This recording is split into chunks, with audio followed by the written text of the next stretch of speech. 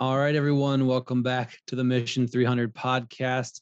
In our episode today, we're going to get to the four core pillars, or at least start getting to those pillars that we have designed and developed Mission 300 over, these pillars of identity, strength, courage, and influence. And I know a lot of you who've been listening for a while are familiar with these four pillars, but we have a lot of new listeners that might not be familiar and maybe haven't gone back in the archives of the podcast far enough to really see what we mean by these cores, what we mean by identity, strength, courage, and influence. So what we want to do over the next few episodes is take a more in-depth look at each of these four things and really establish a foundation, because this is what we have built the whole Mission 300 program on. And this is truly what day-to-day life is built on for all of us, a lot of times, whether we realize it or not. So today we wanted to start with identity, and Brian wanted to kick us off in a very specific spot here. So here we go.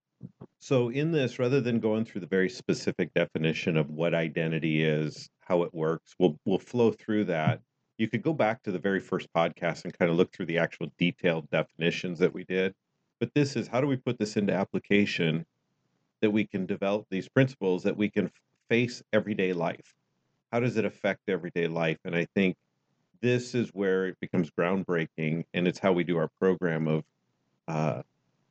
helping young men or whoever that's adopting the program. How do you establish what you are so you can go face life regardless of how life is thrown at you?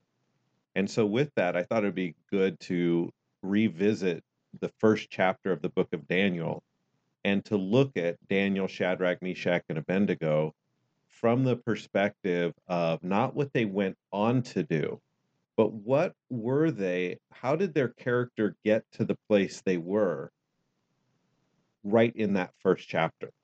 And so I'd like to visit that and kind of look at some of their decisions that they made in the very first chapter, and then try to re-engineer and tie in some of our other thought processes of what helped make them what they are. So first of all, the backstory is Babylon has now come in, they've taken Jerusalem, and now the king wanted to find the wise men and of the children of Israel and some of the king's descendants and some of their nobles, who could, and their young men who could come in and help learn the wisdom, learn the understanding, and kind of be leaders and to help direct the nation, which is very profound. I thought that was very interesting, that's the king knew I needed to take their wise men to make our country, our kingdom even stronger. And when he goes in, he's looking for men without blemish, young men, strong, capable, and he finds Daniel, Shadrach, Meshach, and Abednego. Now, here's something to note. Those weren't the only four that came in. Those are the only four that we hear about because they're the only four that stood and did something that began changing the kingdom to such a degree. They're the reason Nebuchadnezzar became a believer in God and became a tool of God versus a tool of his own purpose. And I think this is very profound, and their actions saved the lives of so many of the Jewish people. So I think this is a good framework. So this is the backstory, and here they come in, and they came to a point where they had to be sat down by the chief of the eunuchs, who they had grown in favor with, which is a whole separate conversation, that he's the chief of the eunuchs. So what does that make Daniel, Shadrach, Meshach, and Abednego? But in that, they're supposed to eat a certain food, and of the king's table that he was going to prepare for them, and over time to develop them and strengthen them into the ways of the kings. They were given the king's names of the gods of the Chaldeans. Everything was reshaped about them to prepare them and train them to fit the king's roles as wise men and advisors in the kingdom. But Daniel, in verse 8, says, "But Daniel purposed in his heart that he would not defile himself with the portion of the king's delicacies, nor with the wine which he drank. Therefore he requested the chief of the eunuchs that he might not defile himself." And I don't want to focus on we have all these different little niceties like the Daniel fast and the bowl of fruit and or vegetable soup, and this is the king's thing. I think we're missing the whole entire point with the story. The story is there's something within what the king was having him to do that Daniel could not defile himself and do. Period. So there was within his character, there hit a line like, I know I'm pretty much a slave of this. I don't really have a choice, and I'm not here to cause a problem, but I will not defile myself with that food. So rather than putting this hard argument, he goes and he asks the chief who he had favor with, says, I want to ask you, I can't defile myself. Give us 10 days of eating what we eat, and then you be the judge. And I thought it was very interesting. Daniel, Shadrach, Meshach, and Abednego are not going to defile themselves. However, their mannerism of dealing with this was to invoke the favor of the chief, right? So he actually worked with them to come, and then obviously after 10 days, they looked livelier and more fresher and everything. So therefore, they were able to have the run of the mill how they were going to handle things. And I think all of those dynamics come into play, that it wasn't, I'm going to resist, I'm not going to do what you want me to do. It's, I can't defile myself, but I'm going to actually be better if you let me see this through. And I'm going to show you. And it actually became better for that chief, because if these young men became stronger and more wise and or more healthy looking, he's going to get more favor with the king as well. So it actually had a positive effect all the way through, but it started out as this conviction. And that is the point that I wanted to get to with identity should leave you when you know what you are. That there's a conviction you're just not willing to bend, but you're not doing it as an obstinate. You're doing it in a manner of, this is what I am. And so I wanted to add that little flair. So with that, tell me your thoughts when you guys were going through the story. What were you seeing, and what you know about identity and our pillars? How would you reverse engineer how these young men came to the place that they were? I think what's interesting to note to start is, if we're starting from the end essentially of this and working our way back, I think him asking the chieftain, or not chieftain, chief, about not eating the foods, it's interesting because I think, like, he knew in himself he wasn't going to either way, but he had like the kindness of his heart, and he was strong enough as in his identity to not be like defiant, like, no, I'm not going to do this. He still worked within the bounds of what they were doing to be like, hey, like, it was almost like he was favoring the chief because he was asking for permission to not do it. And he wasn't favoring himself by being like, this is my conviction, I'm defiant, you're not going to make me do this. Because what's interesting is, if you think about it, like, he would have actually lost favor in that situation, because the chief would have probably thought, if this guy's not willing to do this, like, he's just going to be rebellious in everything he does. That would be my thought process if I was dealing with somebody like that. So how can I give them favor to do anything? But I think, like, his approach was soft and gentle, but I think it was so firm because it was within himself. So he didn't feel this need to be like so defiant, because that almost gives off weakness, I think, because you're like trying so hard to fight for what you want instead of just saying, hey, like, you're in the position of power and I'm going to honor you while I do this, but will you allow me to do this? And I think, like, you could say like, oh, what if he said no? But I think that's not what matters here. It's the fact that he actually honored him and showed favor to the chief, which is probably why the chief had favor for him. And like, he didn't let his answer affect his identity. He was like, just let me try this. And it was like from the strength of his identity that he was able to do that. So I think that's an interesting spot to start, of like, what was in him that he was like, I don't feel the need to defend myself in some outrageous manner. Like, I can simply ask.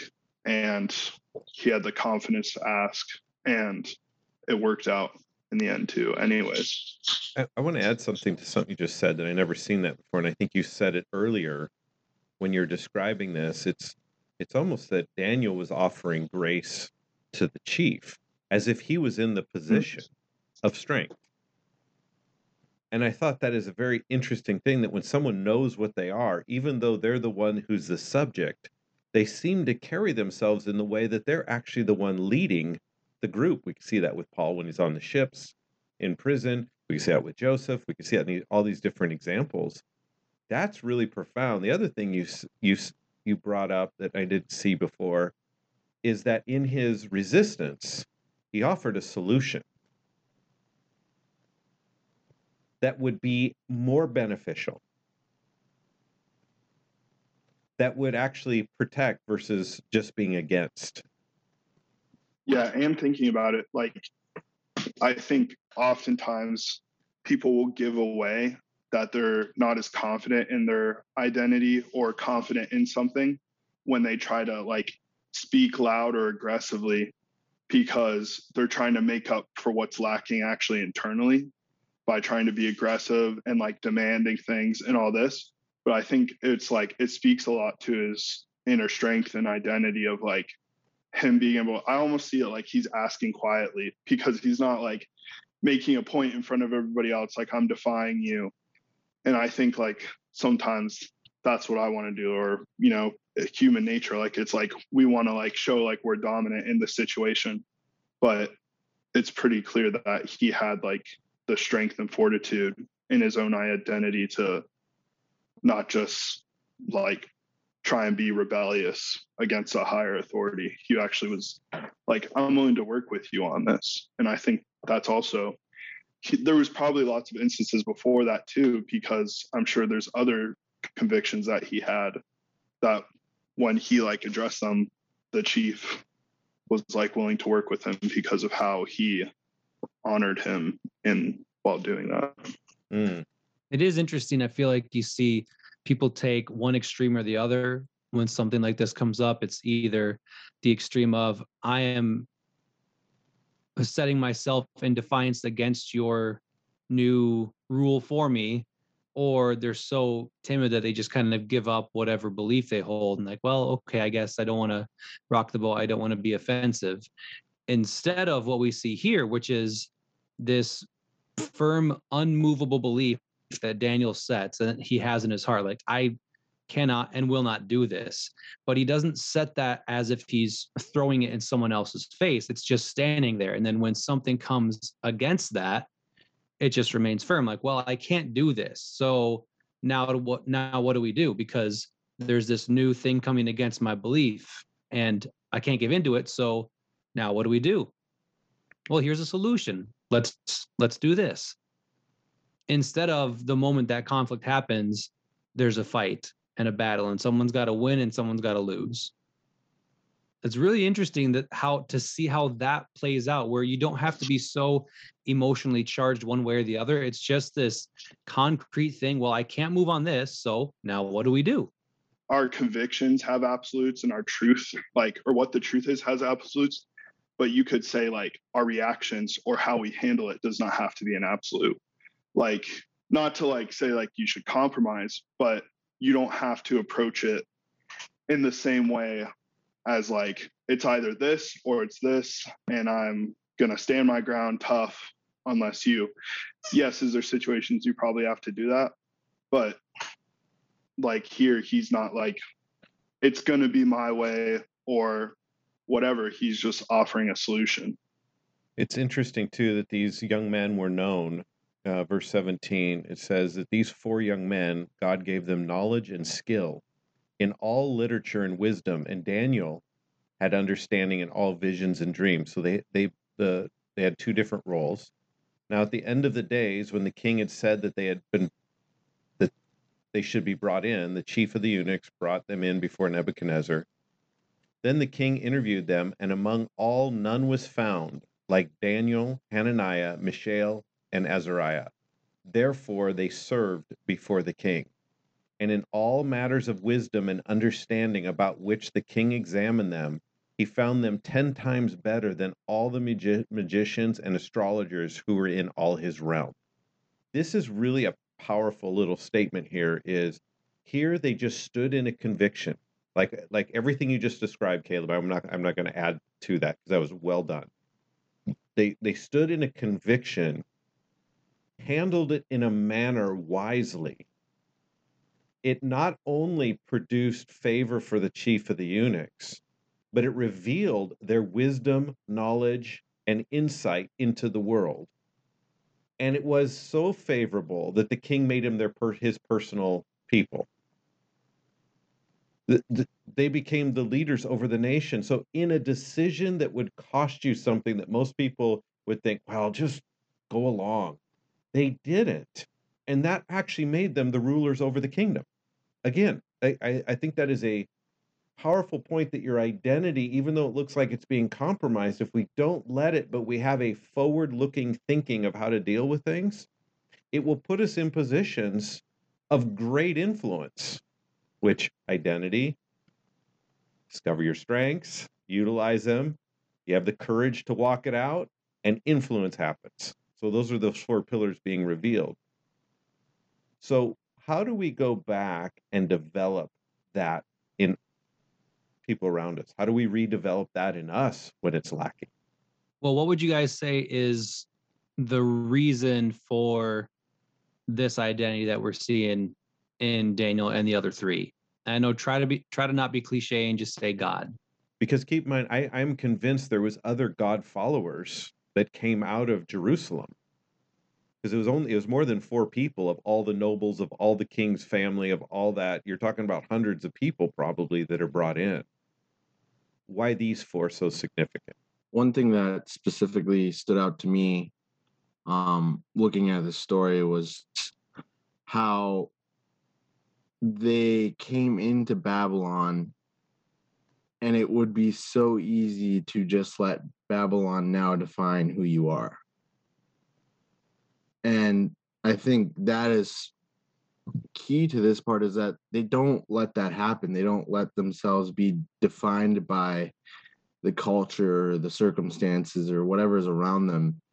That they already have this foundation laid in them before this happens. And so I think, to me, that's interesting because, like, when I was younger, I often let the situations or whatever area I'm in define who I became. But once you start to understand that who you are doesn't change no matter the circumstances or no matter what, it's way easier to operate in a world like that, because you're yourself. You're who you are. And I think that's my takeaway, at least from the beginning here, is just seeing how Babylon tried to define them, but they didn't let that happen. So let me ask this, and I don't want to go on a big bunny trail with this, but I think it's very important that we address this. What is the difference between that truth, we shouldn't be defined by our surroundings or the culture where you're at?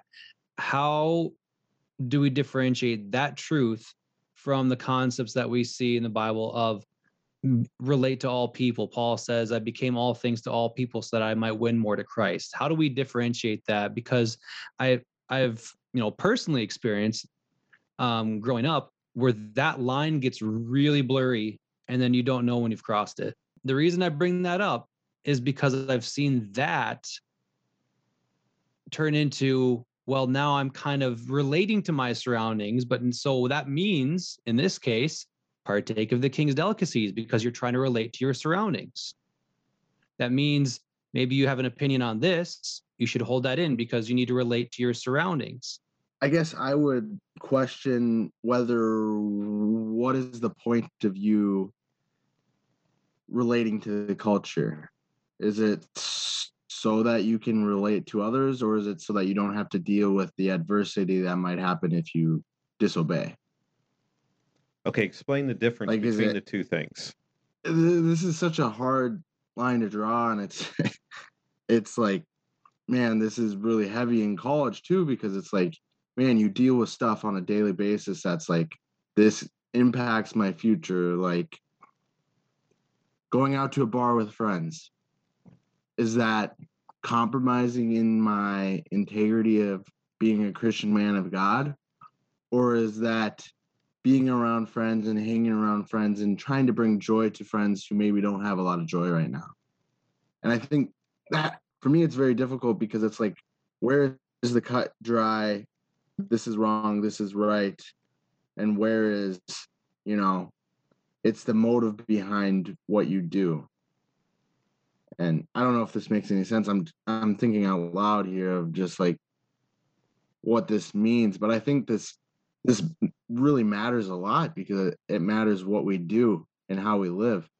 Let me ask a question, because I think something just stood out when you guys were talking that I should be highlighted. What was Daniel's gift? What was he skilled at? It's in verse 17. For the listeners, I'll give you a little hint. He had understanding in all visions and dreams. Daniel, much like Joseph, much like the prophets, much like Jesus, saw the future differently. So their actions today were affecting what they could see in the future. It was no different than Abraham having to learn to see one day you'll be the father of many nations, and you'll go out, go count the sand on the sea, go count the stars in the sky. That's what it's going to be. So even though he had some rough patches in there, he navigated from that realm. Could it be that we struggle with these decisions of conforming because we don't have anything beyond right now? We don't have anything bigger than a very short-term view of our main role in this world. What's happening? What's going on? What's the end result? What's the kingdom of God trying to do? If that was a conviction, would that guide how you're making decisions in each one of these moments? Just a question. But most of the time we make decisions based on our limited view. So we have a conviction, but we don't have a view beyond that like, don't do this, but like, okay, what do we do? Where do we go? Where's the path still going? Because we're still moving. How do we navigate to where we're created to go? Well, I don't know what I am. It's just whatever. And then we come up with those cliches of the sovereignty of God, and he's just doing something, and we're just in this little group, and we're just going along, and now we're just trying to not do, right? And then we have to sit and rewrite the Old Testament, make Samson a bad guy, Gideon a bad guy, all the judges a bad guy, and they're just a bunch of problems because they didn't have what we know. But they didn't live from a resisting point. They lived on a forward motion. This is where I'm going. So they navigated differently. Could it be, because you could make the argument with Shadrach, Meshach, and Abednego and Daniel that they compromised. Why are they supporting this king? Why aren't they forming a rebellion? They just got conquered. Why aren't they trying to internally plot to destroy this kingdom? Because Daniel saw this kingdom was set up by God for something bigger for long term. He saw that. So he wasn't compromising. He was in the vein. And you'll see a lot along the way. It wasn't an easy journey, even when he knew he was supposed to. But I think we don't know how to see beyond. We don't know what our name actually means, what our purpose is, so we're still looking for our name. And I think that blends into this. Can we emphasize that a little bit more? And then I want to get back to the identity aspect, because but the fact that they were, a lot of people would say, aiding and abetting the enemy. They're interpreting dreams. They're giving their wisdom over to this king, this nation that just conquered them. So in one sense, they're kind of traitors. Some people could say, it'd be better to just not help out, not interpret dreams, and just be killed. But that's kind of a whole different bunny trail. But I'm glad you bring that up, because the whole point of this, as we kind of alluded to in the beginning, we're not trying to look at the story from, okay, they refused the king's delicacies, the whatever it was. So what's my king's delicacies that's in front of me now that I need to stand against? That's not the point of this. And that's kind of a shallow view of the story. The point is, how does someone develop the identity that is so strong that you know when to stand for things and when to not stand for things, and how to do that when the time comes? Not a shallow view of, well, in 2021, what is the king's delicacies that's in front of you? I mean, that's a good question to ask, sure, but that's not the point here. The point is how to get to that core identity. And you touched on names, and I think Caleb, you had looked at the meanings of all their names, haven't you?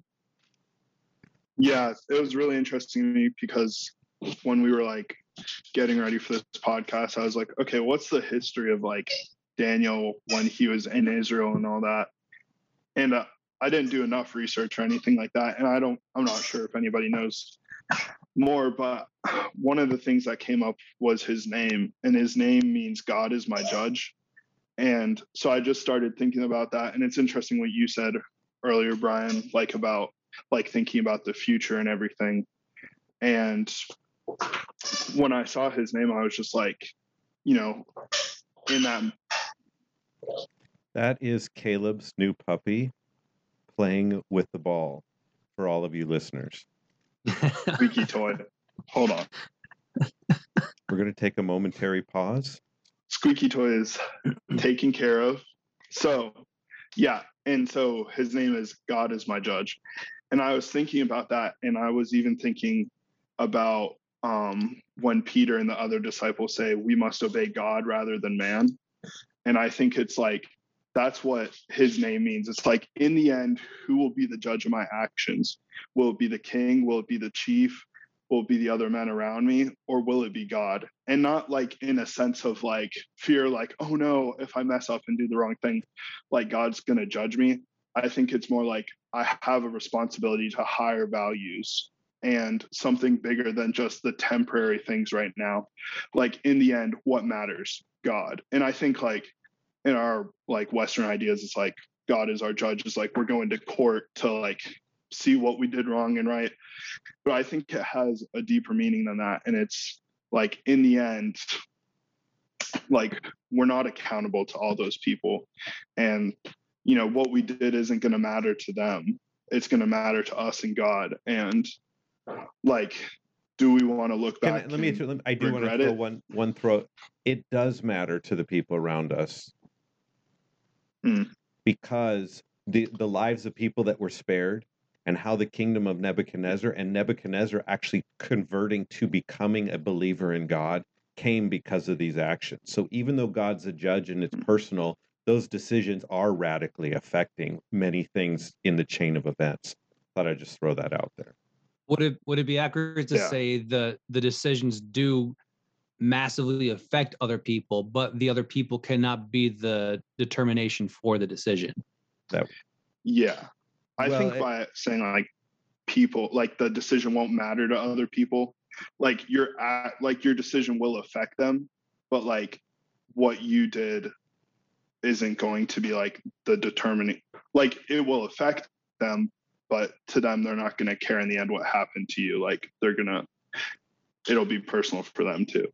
So I think that's what I meant to clarify. Okay. But yeah, so I think that just really stuck out to me with God as my judge. And another thing I noticed was that he like came from a royal family. So I think it's like also like, what's his family history? What's his identity? Like his family gave him that name and saying God is my judge. And it's like for us today, what family are we in? We're in the family of God, like we're the children of God.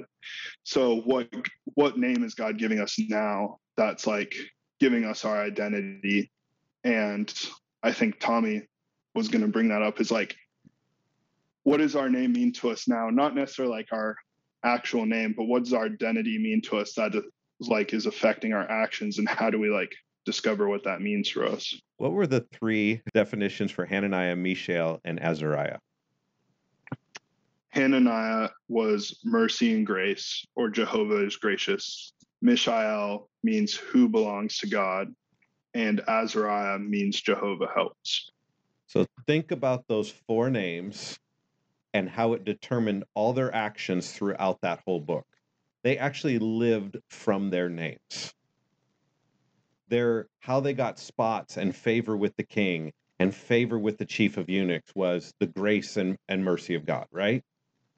They're stuck in a situation, thrown in the fiery furnace, and we don't have to answer about that. Our God will.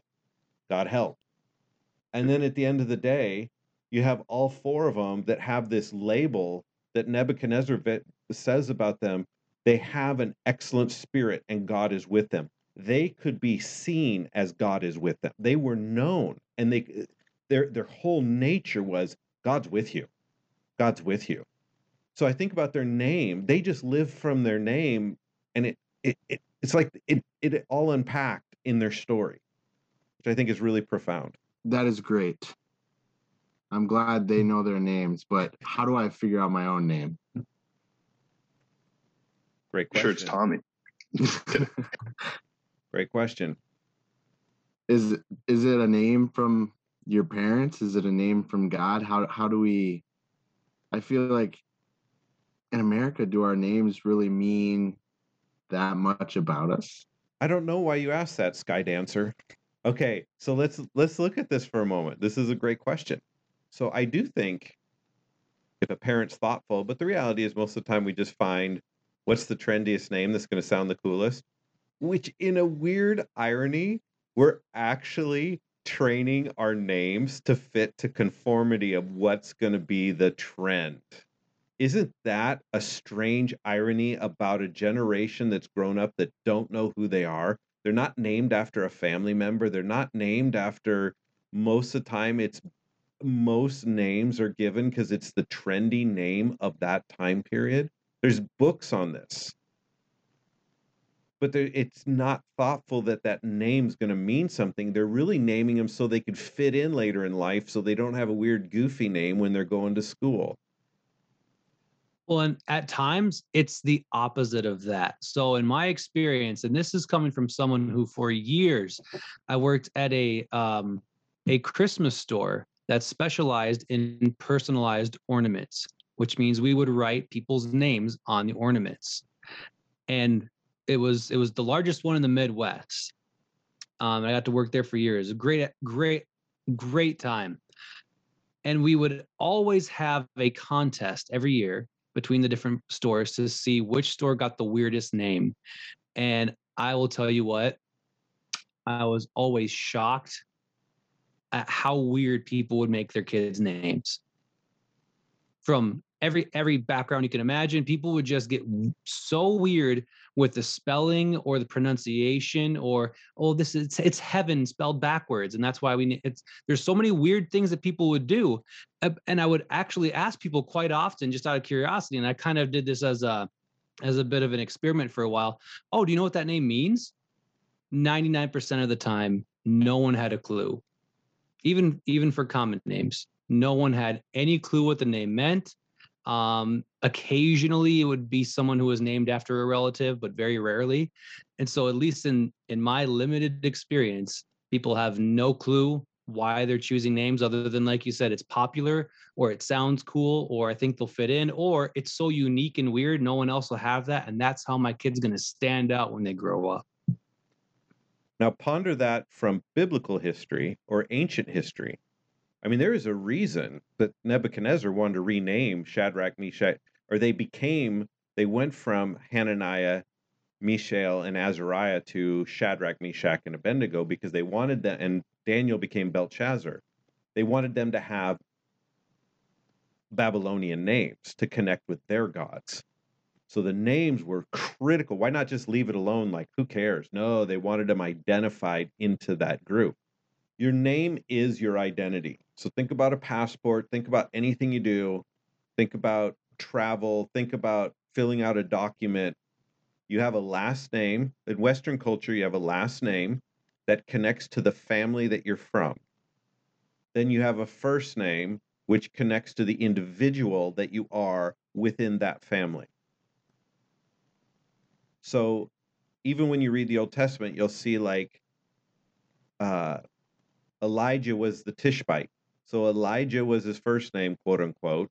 The Tishbite was the family that he came from.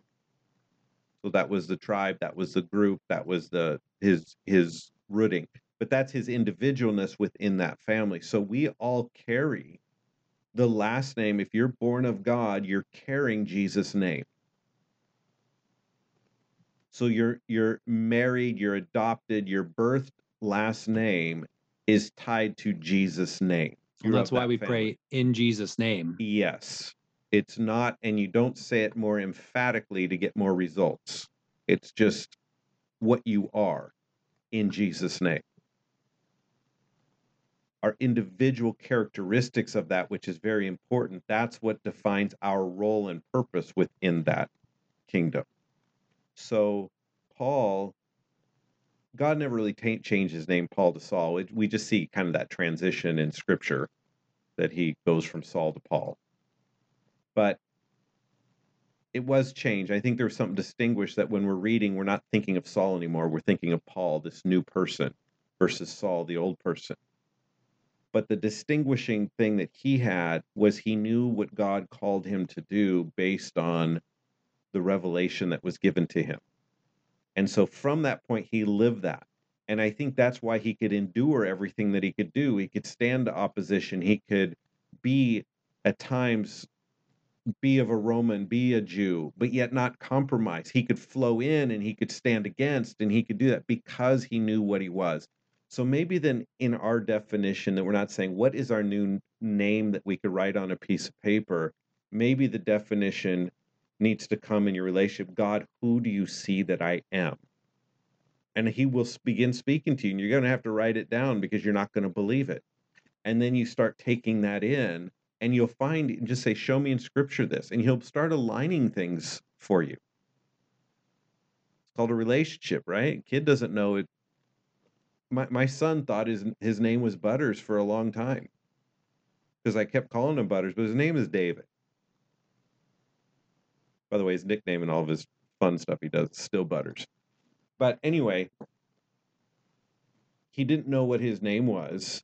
But with our kids, we actually were very definitive when we were praying about naming our kids. Why are we naming them that? How does it tie? So when they asked him why we named him that, we could tell them this was the story of why we named you that, and this is what we saw when we were picking the name. So I guess we kind of knew in advance this thought process. It doesn't really answer your question, though. How do I know my name? But is that maybe why it's such a difficult thing? Because we can look at, okay, everyone as a believer, you carry the name of Christ as your family name. But then, like you said, there's characteristics that you as an individual will grow in or exhibit more or less. And that's such a unique individual process that there's not a generic mass-produced answer for that. That can only come through the development of the relationship with the Father. I think the funniest thing about this whole thing you just went through, well, what do you think your name is? And it's like, maybe it's not up for you to know the process of how you find your name. But I think through what you guys were talking about, it's about finding God and having God define who you are. And I think it's exactly what you're saying is you have to go with God and you have to hear what he calls you. And like you said, you're not going to believe it because it's not natural to us. And I found that so ironic is that you were talking and you said, well, what do you think your name? Like, how do you think? And it's like, that's it. So that's really profound. So, and we've said this before, you never know who you are till you know who your Father is. There is no shortcut to bypass. The power of your name is going to be tied to the one who gave you the name. So you could be called anything. I mean, I can name, there's quite a few Jesuses out there, but it doesn't make them saviors of the world. If they don't know the one who gave them the name and the reason behind the name. Does that make sense? Not that there is more saviors in the world. You got what I'm saying, though. Is like there's a lot of people named Jesus. Well, that's Jesus. Well, and there's a lot of people named Joseph. But because he knew who he was from, so in that journey of being named by Joseph, he's being named this.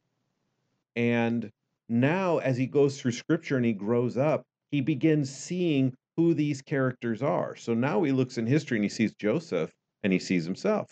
Now he looks in history and he sees a judge and he sees himself. Now he looks in history and he sees all the characters of old that were walking in the Spirit of God, and he sees himself. So now that name has more depth because it has a long-term goal. The name has a long-term goal. And so now he's living his life through what he is and who it is that named him. And now he's functioning in life. And we are designed to do that. And Shadrach, Meshach, and Abednego and Daniel did that. But someone else was always trying to define him, which I thought was a point that one of you brought up earlier on.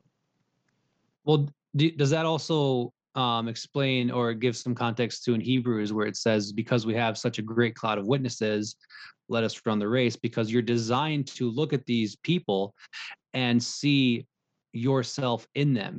You're designed to see the courage of someone like Joshua and realize that is in you as well. In the same way, you would negatively, in a sense, if your dad was an alcoholic. Well, I guess that's in my history. His dad was an alcoholic, and his dad before him was an alcoholic. But it's only and so maybe part of the problem of being such a having family and history so removed from sometimes our lives in Western world is we're so individualistic, but then we have no history to draw from, so we don't know who we are. Which is a huge cultural problem. We have no idea what we are. We're trying to rename everything, and we want to remove all history. Again, if we had a deep belief in our Father and who we are, even when you're making decisions how culture should flow, you have a reason why you don't want it to go a certain way. You're not fighting for things just for the simple fact that it's disrupting what you think is the norm or what's abnormal. You're knowing the motive behind why they're trying to disrupt it. Why would the enemy of our soul want to remove history?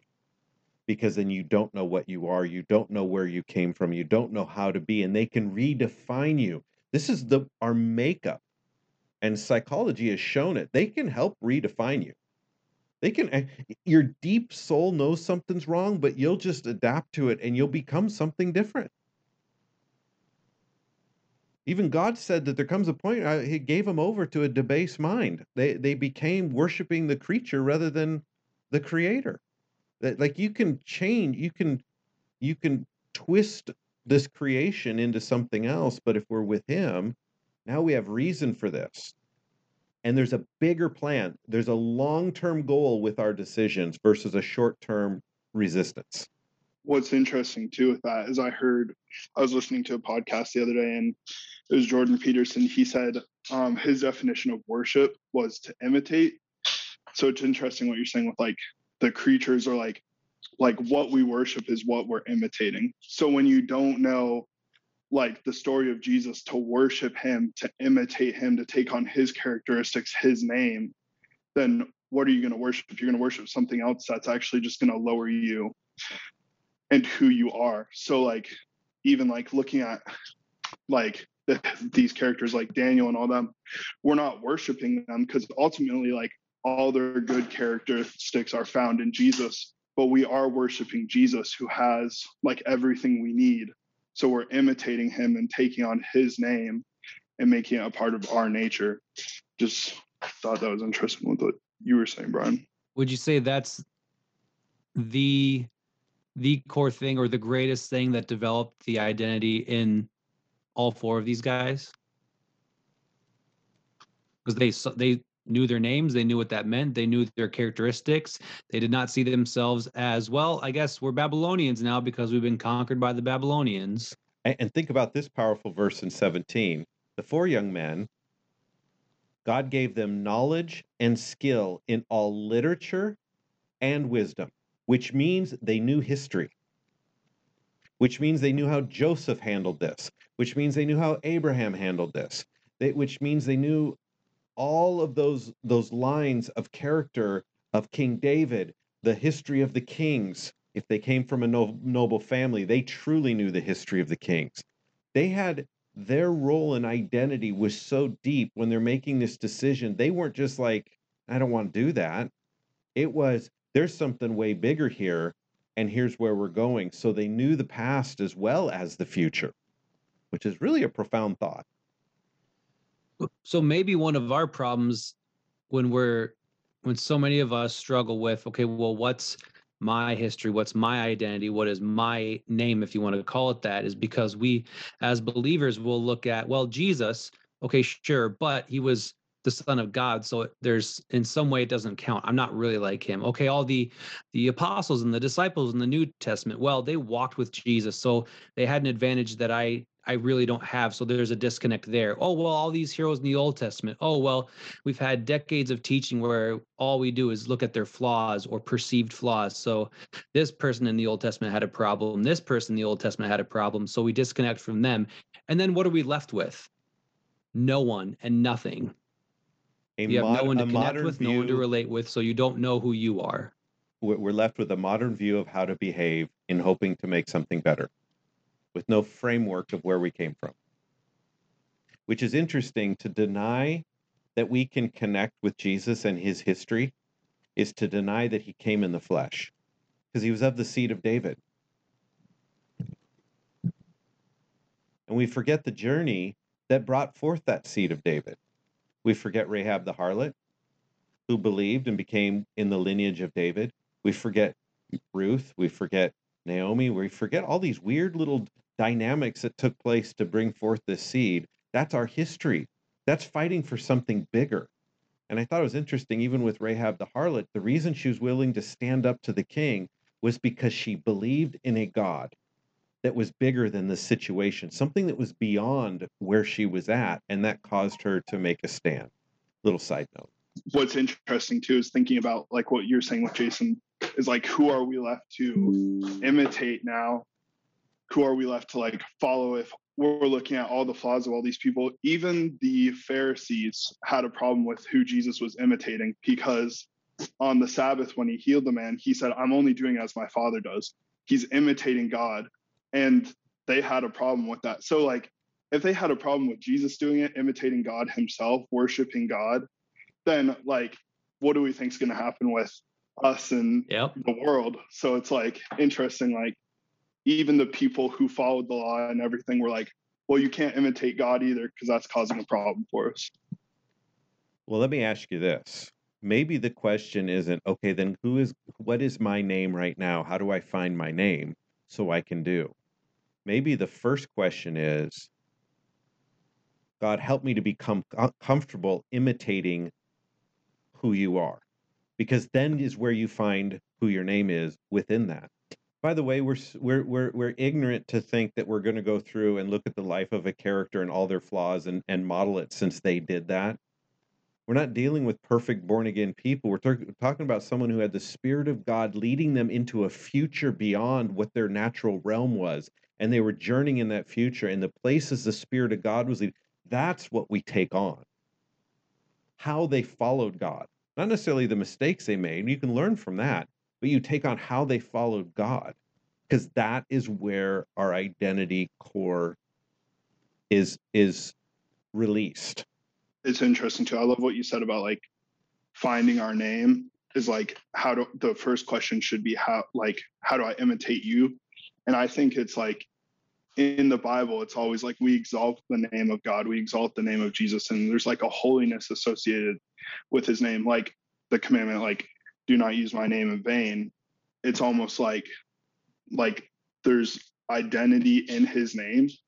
And so when we worship his name, that's where our identity has come from. And like, that's like, we're worshiping his identity. We're worshiping who he is. And then that is getting passed on to us because we're imitating that and taking that on. And that's like giving us our name. I mean, think about it. If you're just taking time to pray and you're just thanking God, God, I just thank you for how merciful you are. I think you're such a merciful God. And just say you're in that moment, you're just thanking him for his mercy.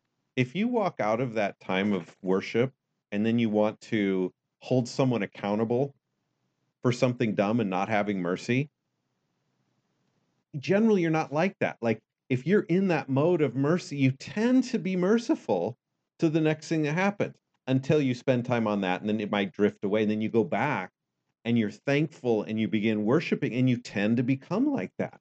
You take on that character. Now, the more you do that, there's roles and visions that you discover, I'm called to do this. Now your name has more of a very specific function from that place. In verse 15, after the 10 days, it was interesting to me that the literal translation says their features appeared better and fatter in flesh than all the young men. And by the way, here's where our natural mind goes. I wonder what specifically they were eating. So that way I can know exactly how to become strong and fat just like them. See, if I eat that thing, then I'll be that. But if I eat this thing, then I'm going to cause a problem. You have missed. Go read Paul's view of fighting over these food things. It wasn't about the food. It was, but not in this context. It was a deeper matter than the nutritional value of the pulse.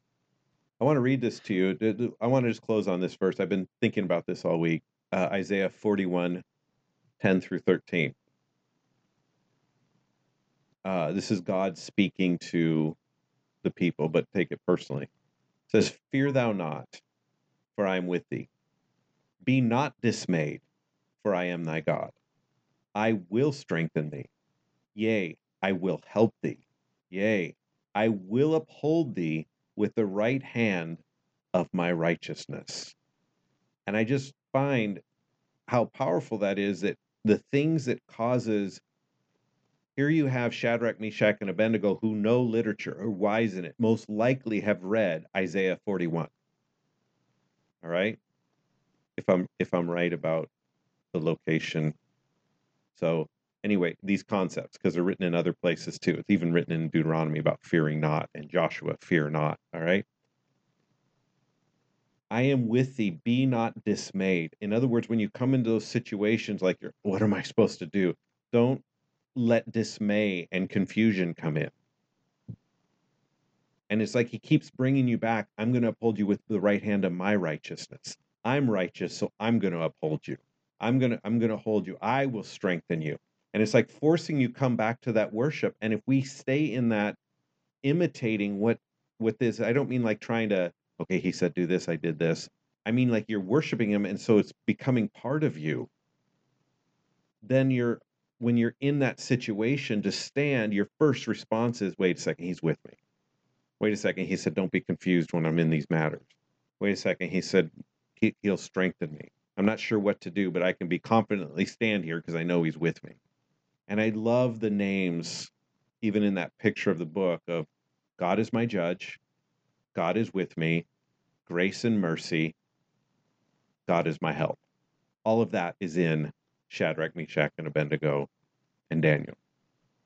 So my final thoughts with identity is, you never know who you are till you know who your Father is.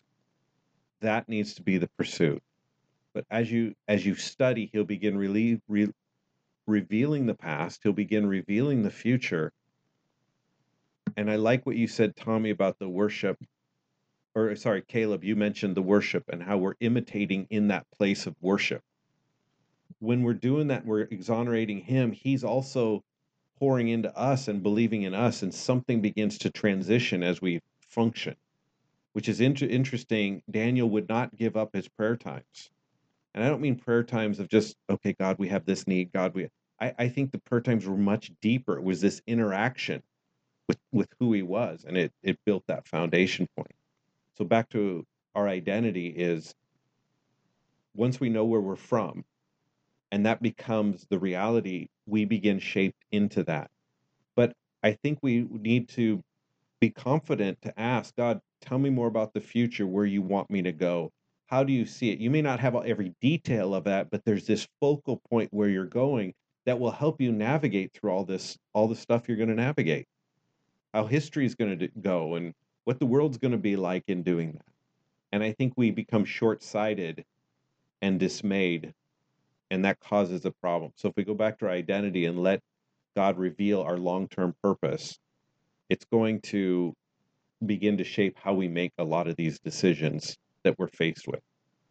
Closing thoughts, TC? That's Tommy and Caleb.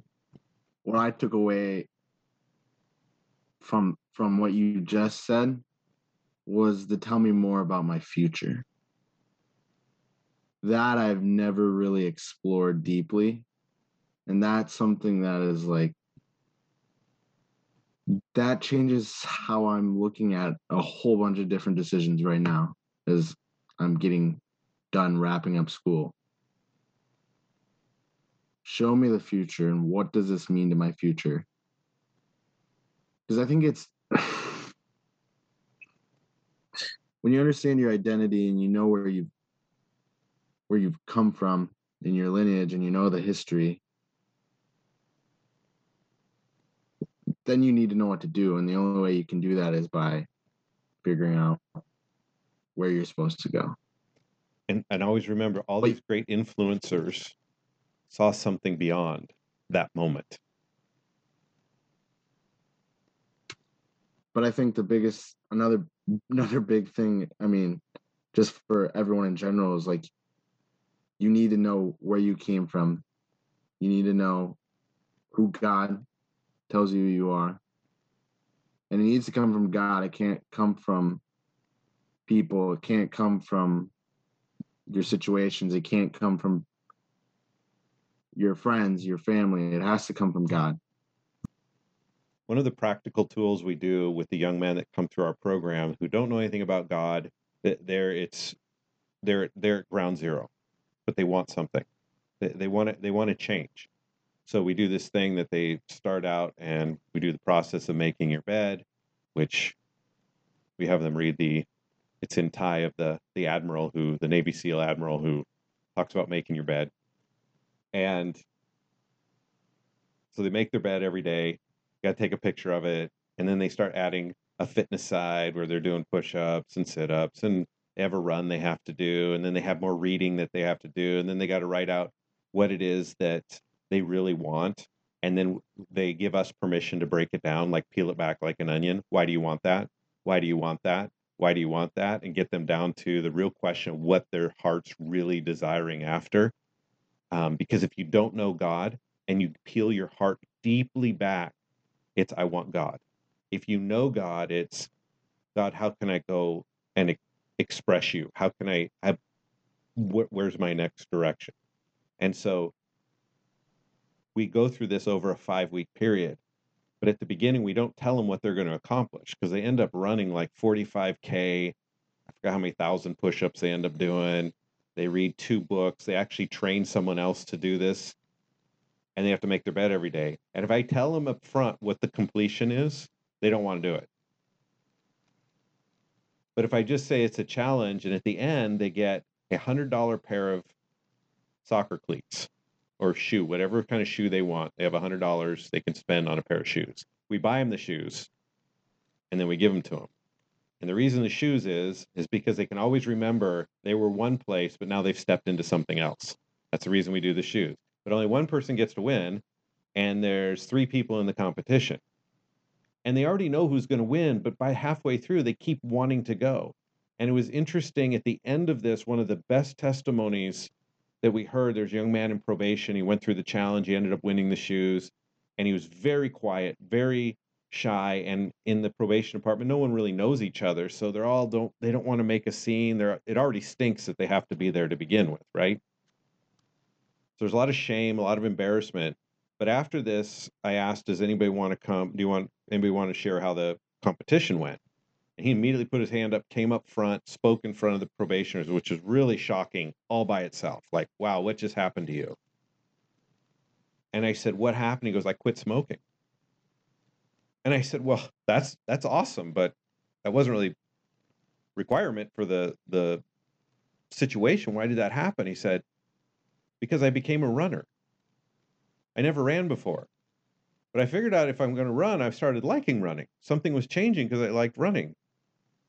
But I couldn't smoke and run, so I quit smoking because I really like running, and I didn't know I liked it.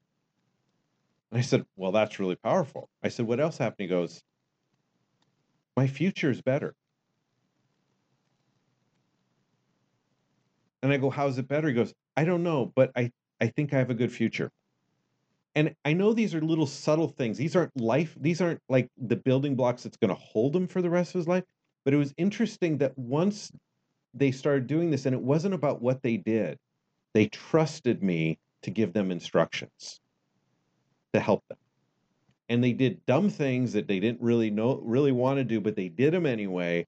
But it built something in them that they had confidence to do this, and they trusted me in the instructions, because that was the deal. It's like every 3 days you're going to get new instructions. Can you trust me with them? Okay. And so this relationship formed. And I just find it very interesting how much grander is our relationship with God. Like this isn't even comparable. Just a little tactic we do to get them going. But how much grander is God doing with us as our Father? The point was, he made a strong stance against something that he needed to stand against, that he could never stand against before, because he discovered something more about himself. That's big. I think my biggest takeaway from this that I want to keep looking to is Tommy's question of like, what is my name? Because I think it's like such a huge part of the story of Daniel, because they even tried to change his name, like changing his identity, and like, how does our name connect with the name of God? And I think like what I pulled from that is it's like our name is his characteristics. Like that's what their names are. Like Daniel, all of them, it's like different characteristics of God that they had imprinted on them. And even like that's like throughout the whole Bible, every single character who has a name from God, it's like a characteristic that he like puts on them, or it's like a strength he puts in them. Like Abraham being the father of many nations. And it's like, even if like it doesn't make sense to other people, like, because how is Abraham the father of many nations? Or like Shadrach, Meshach, and Abednego, in the moment when they're about to be thrown in the fire, one of them being named like God is my helper, Jehovah, like the helper. It's like in that moment, like his name like became a reality. And so I think like I just want to look into that further, of like the significance of names, how we worship like the name of God and exalt his name. And then like that like his image is imprinted on us, because even God like named Adam and Eve from the start. God gave men and women names. So I think like even if our names in society don't have significance, like what is God calling us? What is God naming us like internally? And it doesn't matter what our external name is or what other people call us, because like if we worship his name, what is he calling us in return? And like I think that sets up our future too, because it's like it gives us the strength to carry on the future, because it's part of our identity, like we've been talking about, of like who are we, where are we going, like what's the bigger story here? And I think our name is like a really good thing we brought up today. Honestly, I'm gonna read into it a lot more and stuff. So With that, I think in the next episode, we're gonna kind of do a part 2 with identity, but we're gonna focus on names a bit, because there's a lot, like you guys were saying, there's a lot more depth to that than I think any of us realized, or most people realize growing up, at least in our culture and everything. But I want to leave it on this thought, because one of the things that's just stood out to me is when we're facing situations and we're wavering on something. We mentioned this a little bit earlier in the episode. The wavering is because there's something about your identity that is uncertain in the situation. But what if, as a Christian, you actually believe the truth that heroes like Samson, Esther, and countless other ones in the Bible, and champions, including Jesus, those people, you actually started to see the identity come alive in you that they had, and you start to see your individual characteristics flow in that identity.